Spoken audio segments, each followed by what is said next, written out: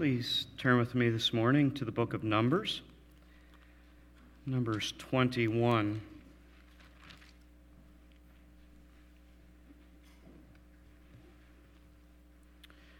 Going to read from Numbers 21, and then we're going to read from John 3, and then 1 Corinthians 10.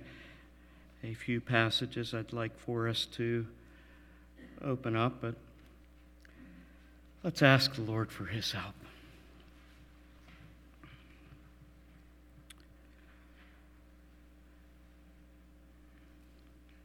Our Father, as we sang this morning, we are people bound for the promised land.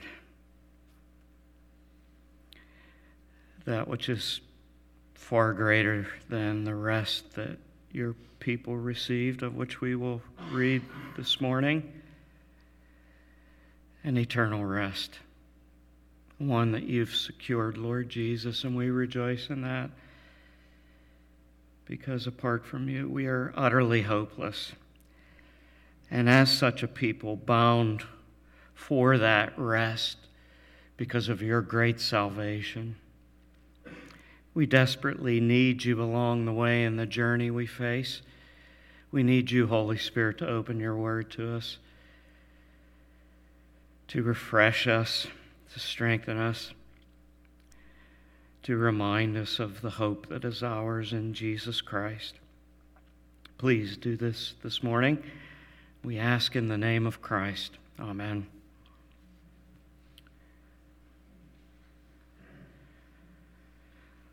When the Canaanite, the king of Arad, who lived in the Negeb, heard that Israel was coming by way of Atharim, he fought against Israel and took some of them captive. And Israel vowed a vow to the Lord and said, "If you will indeed give this people into my hand, then I will devote their cities to destruction." And the Lord obeyed the voice of Israel and gave over the Canaanites, and they devoted them and their cities to destruction. So the name of the place was called Hormah. From Mount Hor, they set out by the way to the Red Sea to go round the land of Edom.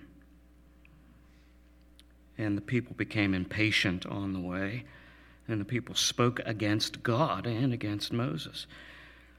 "Why have you brought us up out of Egypt to die in the wilderness?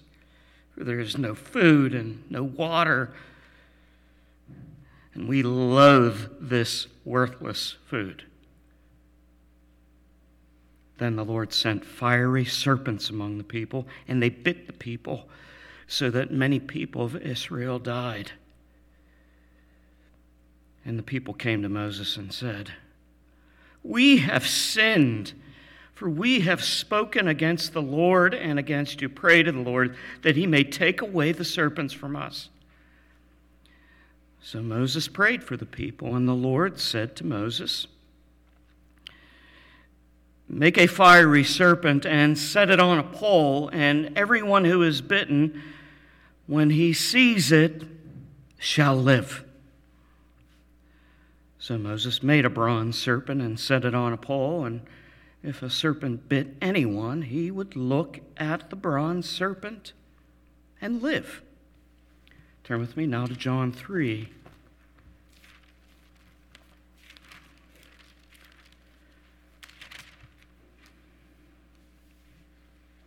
John chapter 3, beginning in verse 9, in the account where Jesus tells Nicodemus, unless you're born again, you can't enter the kingdom of heaven. And Nicodemus misunderstands, and Jesus explains further, but he still doesn't quite get it when he talks about being born of the Spirit. And we pick up in verse 9.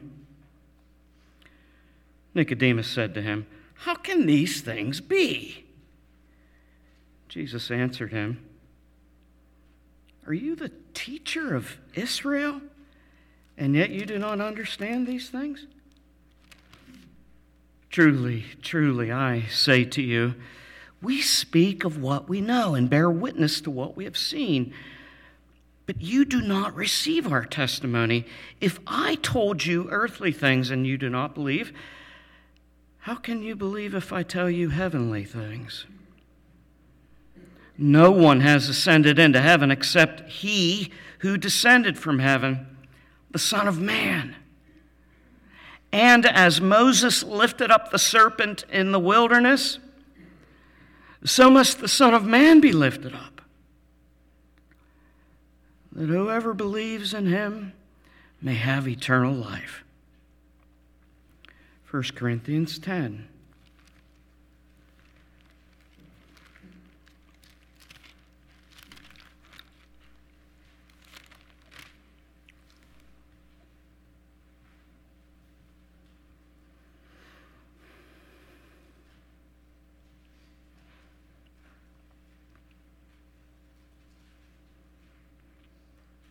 Beginning in verse 1. I want you to know, brothers, that our fathers were all under the cloud and all passed under the sea, or through the sea. And all were baptized into Moses in the cloud and in the sea, and all ate the same spiritual food, and all drank the same spiritual drink, for they drank from the spiritual rock that followed them, and the rock was Christ. Nevertheless, with most of them God was not pleased, for they were overthrown in the wilderness.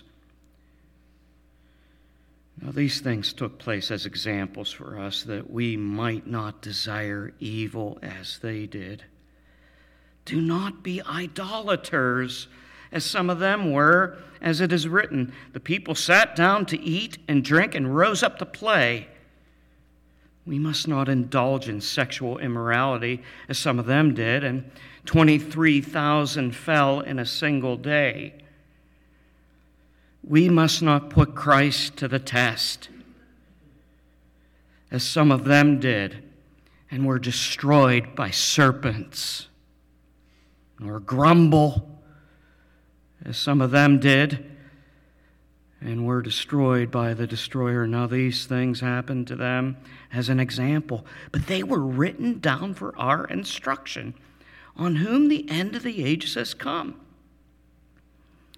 Therefore, let anyone who thinks that he stands take heed lest he fall. This is the word of God.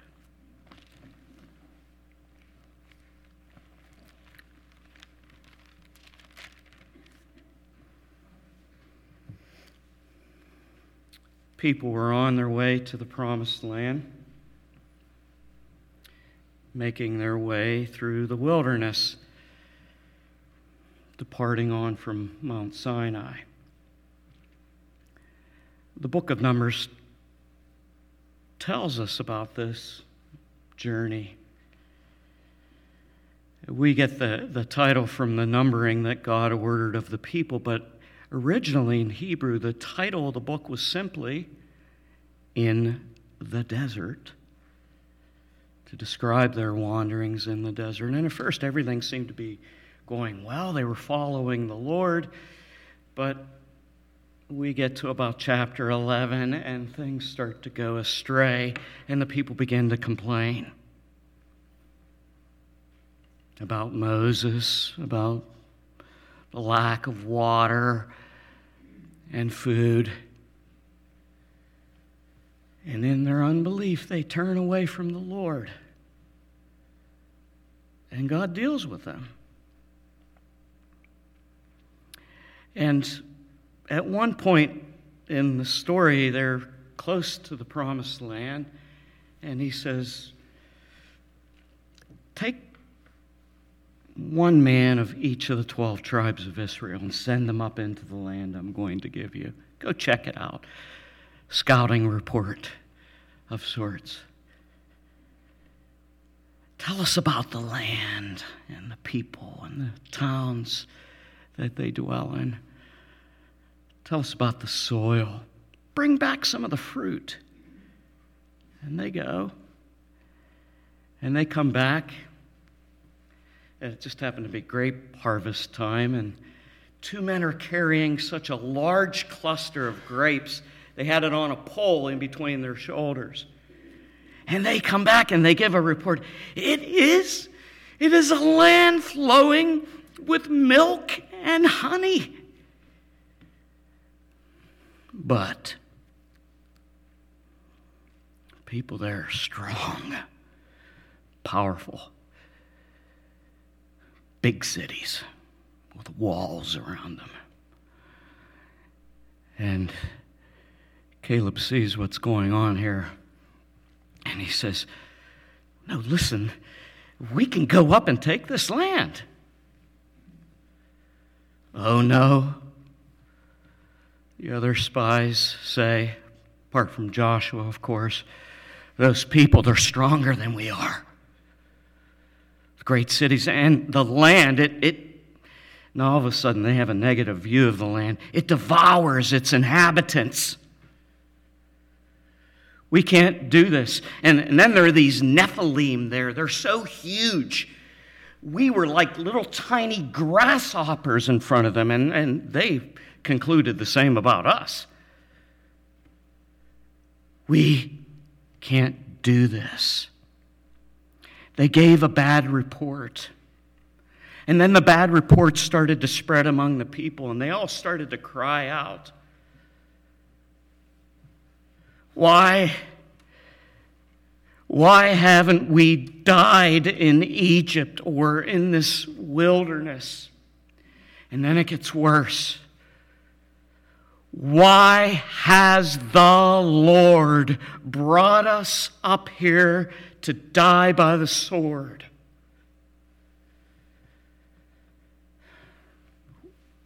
We should just go back to Egypt. Let's choose a leader to lead us back there.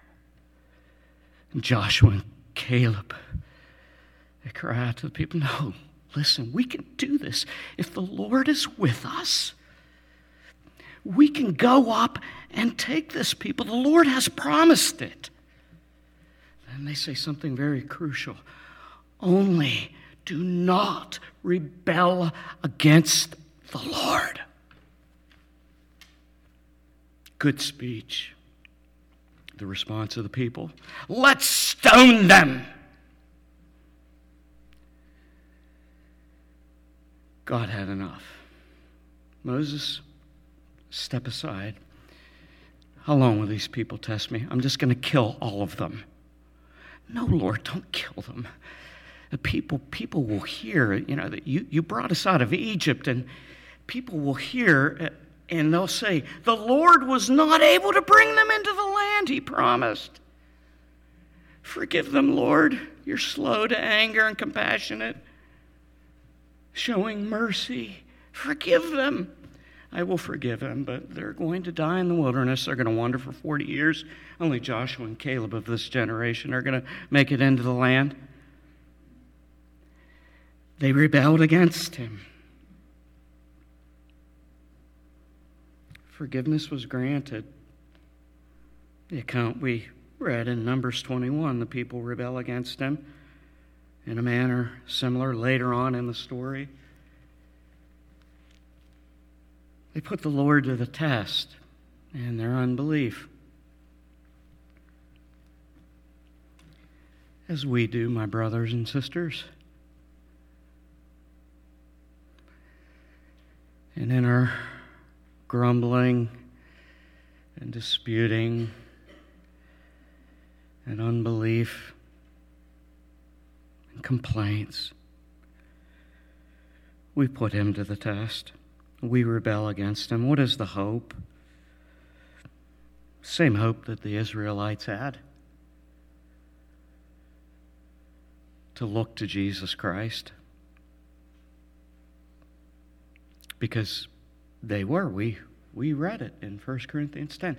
They then, in the wilderness, were putting Jesus to the test. They drank of him. They ate of him. They saw him afar off, way less than what we know and have had revealed to us. But they saw him. And when they put God to the test, they put the Savior to the test who was their hope in the midst of their rebellion. And so my challenge this morning to all of us is simply this, that in our testing of the Lord who saves us, in our rebellion against him, let us learn more and more to look to Jesus Christ as our hope. In this book of Numbers that I told you about was originally titled In the Desert, we have this account, not unlike some of the others we read in here, but a very unique one in Numbers 21. People, there's this summary account that people are speaking against Moses, God's appointed leader in their life. And as a result, against God, which does not mean that it's wrong ever to question those who are in authority over us, but they often go together and they say, "Why have you brought us out of Egypt to die in the wilderness?" We look at this. Life in Egypt wasn't so great, was it?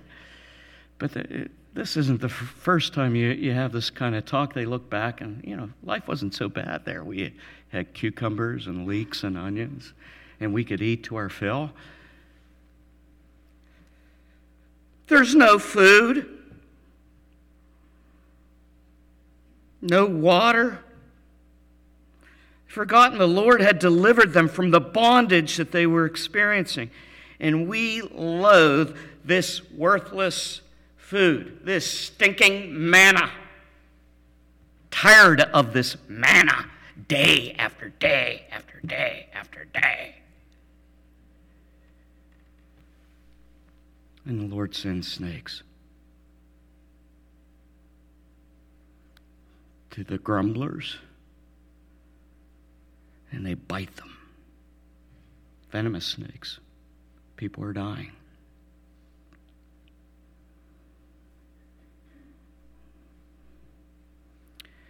Without a doubt, there is a connection of what's going on here with that promise. You remember that promise all the way back in Genesis 3 after the fall? When God says to Satan in the form of a serpent, "I will put enmity between you and the woman and between your seed and hers. He will crush your head. You will strike his heel." The very striking of the heel and that seed. Now, we read in that passage, would lead to the defeat of Satan. And so you'll hear people refer to Jesus as the head crusher. He is the ultimate head crusher. And these people are bitten by snakes only to find at the judgment of God, yes, but because of their sin, only to find that there is a promise. There is deliverance. There is salvation to those who would turn away from their sin and look to the Lord. And the people, they come to Moses and they say, we've sinned. They see it. We've spoken against the Lord and against you. Pray to the Lord. He may take away the serpent. So Moses prayed. And Moses said, and at first glance, I don't know about you, I'm sort of uncomfortable with this remedy. Because it seems at first glance to smack of idolatry, create an idol, almost. When I hear the Lord say to Moses, make a fiery serpent of bronze and put it on a pole and lift it up, and everyone who is bitten, when he looks at it or sees it, shall live. So Moses does this and set it on a pole. And if a serpent bit anyone, he would look at the bronze serpent and live. Makes me a little uncomfortable. Why didn't he say, tell the people to cry out to me and plead for forgiveness? I'll heal them.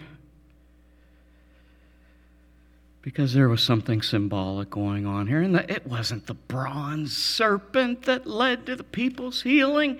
It was the one who, in his promise, brought healing by them looking upon it.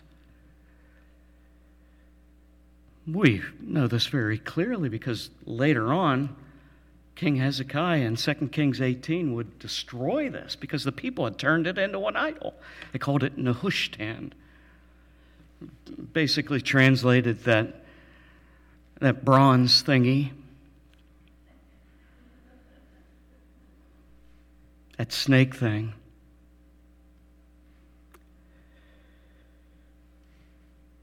They were to look to the Lord. And Jesus makes very clear in John 3 what this is all about.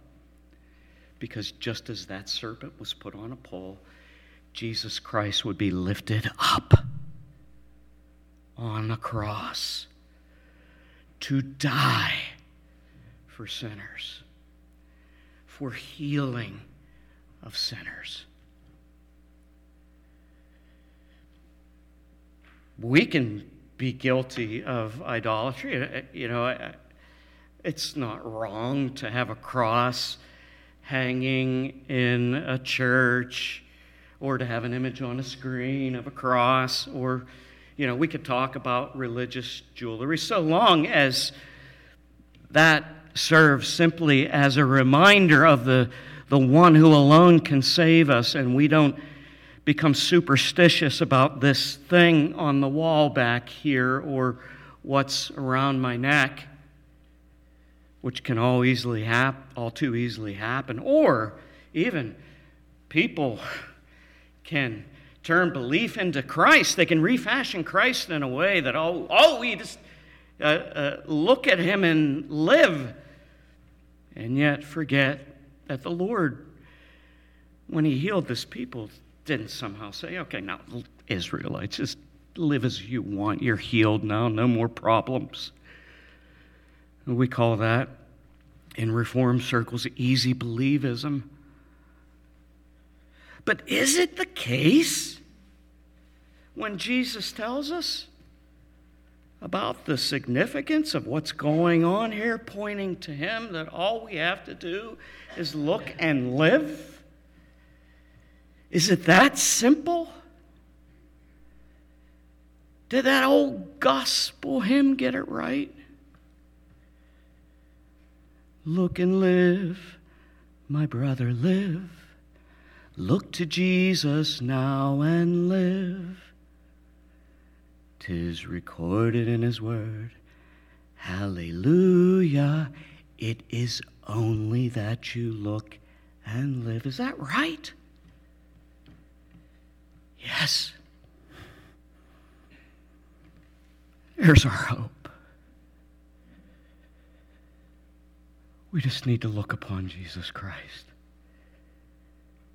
There's the hope for the rebel sinners. We all are. A simple faith that even a young child can express. And we have forgiveness. But yet, this life that he gives is one in which he expects us to show our faithfulness to him. We are called not to put him to the test.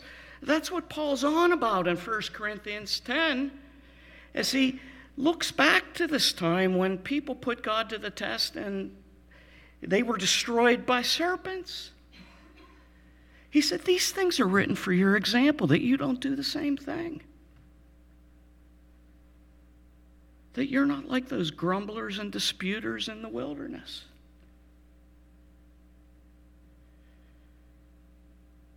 But we do, don't we? We struggle with that. And our hope is Jesus Christ. We struggle with it in the home, don't we? Dad comes home from work after a long day and plops his feet up on the recliner, turns on the TV. Whew, been a rough day. Mom's been working all day too. Maybe she had a job outside the home. Maybe she was just at home working hard with the kids and everything else that goes on, and he's sort of forgotten about her, and she says, "Sure would be nice if somebody would help me with the chores around here."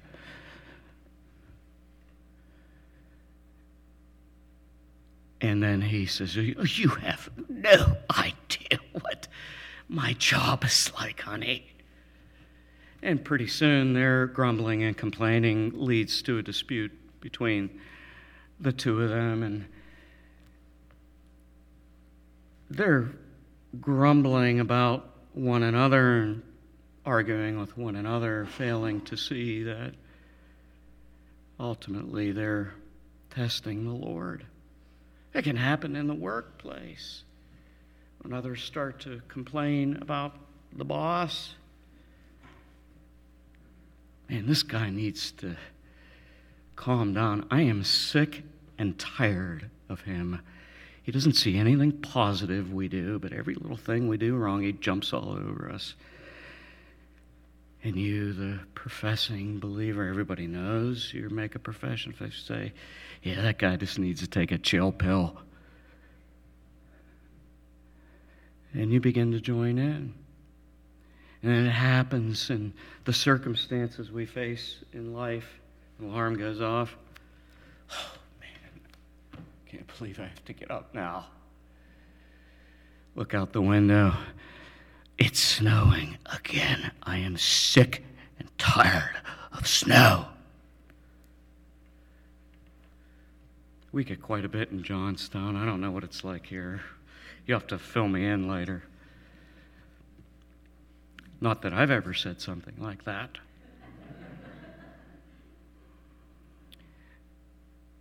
It's almost like we attribute the weather to Mother Nature that we know doesn't exist and forget. I'm complaining against God.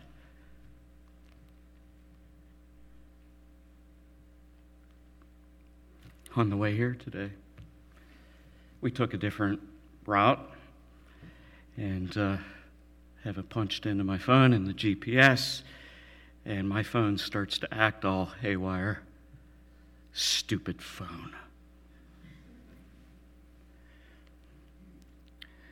And then I became irritated with my wife.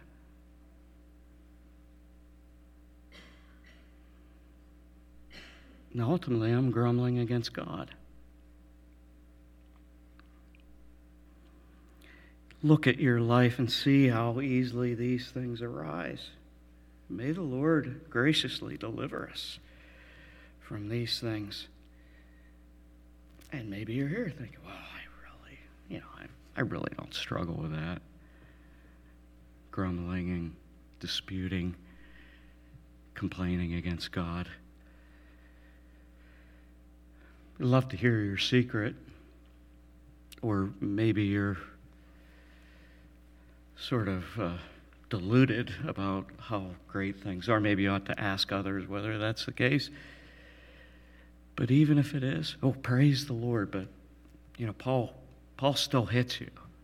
1 Corinthians 10:13. Let him who thinks he stands and doesn't have a problem with testing the Lord, let him who thinks he stands take heed lest he fall.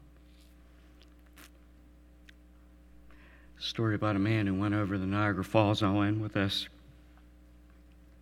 In 1911, his name was Bobby Leach. First man to go over the falls in a steel barrel. Notice how I emphasize that, ladies. There was a lady who beat him to it, Annie Taylor. And he decided, well, if Annie Taylor can do it, I'm going to do it. And he gets in the barrel. He goes over the falls. He survives. Breaks 2 kneecaps. along the way, but he's okay, and he travels around the country, becomes famous stunt guy. He worked for Barnum and Bailey Circus, and he went around sharing his story with everybody. You know how he died 15 years later? In New Zealand? He slipped on an orange peel, broke his leg,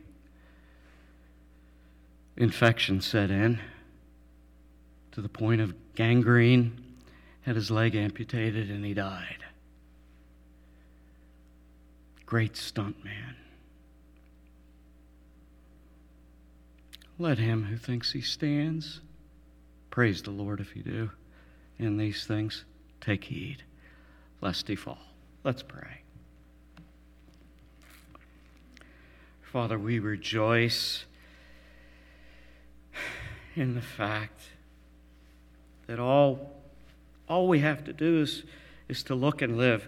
All we have to do, Lord Jesus, is have simple faith in you, to believe upon you for eternal life. Thank you for this great salvation. Thank you for this abundant life that we enjoy now as a foretaste of the life to come. May we learn from the Israelites who put you to the test. May we strive, as the writer of Hebrews tells us, knowing that the rest that Joshua gave was not the ultimate rest, but the one to come is. Let us strive to enter that rest. As we come to this table, to be reminded that all we have to do is look and live. And may this be nourishment for our souls as we come. We pray this in the name of Christ Jesus, our Savior.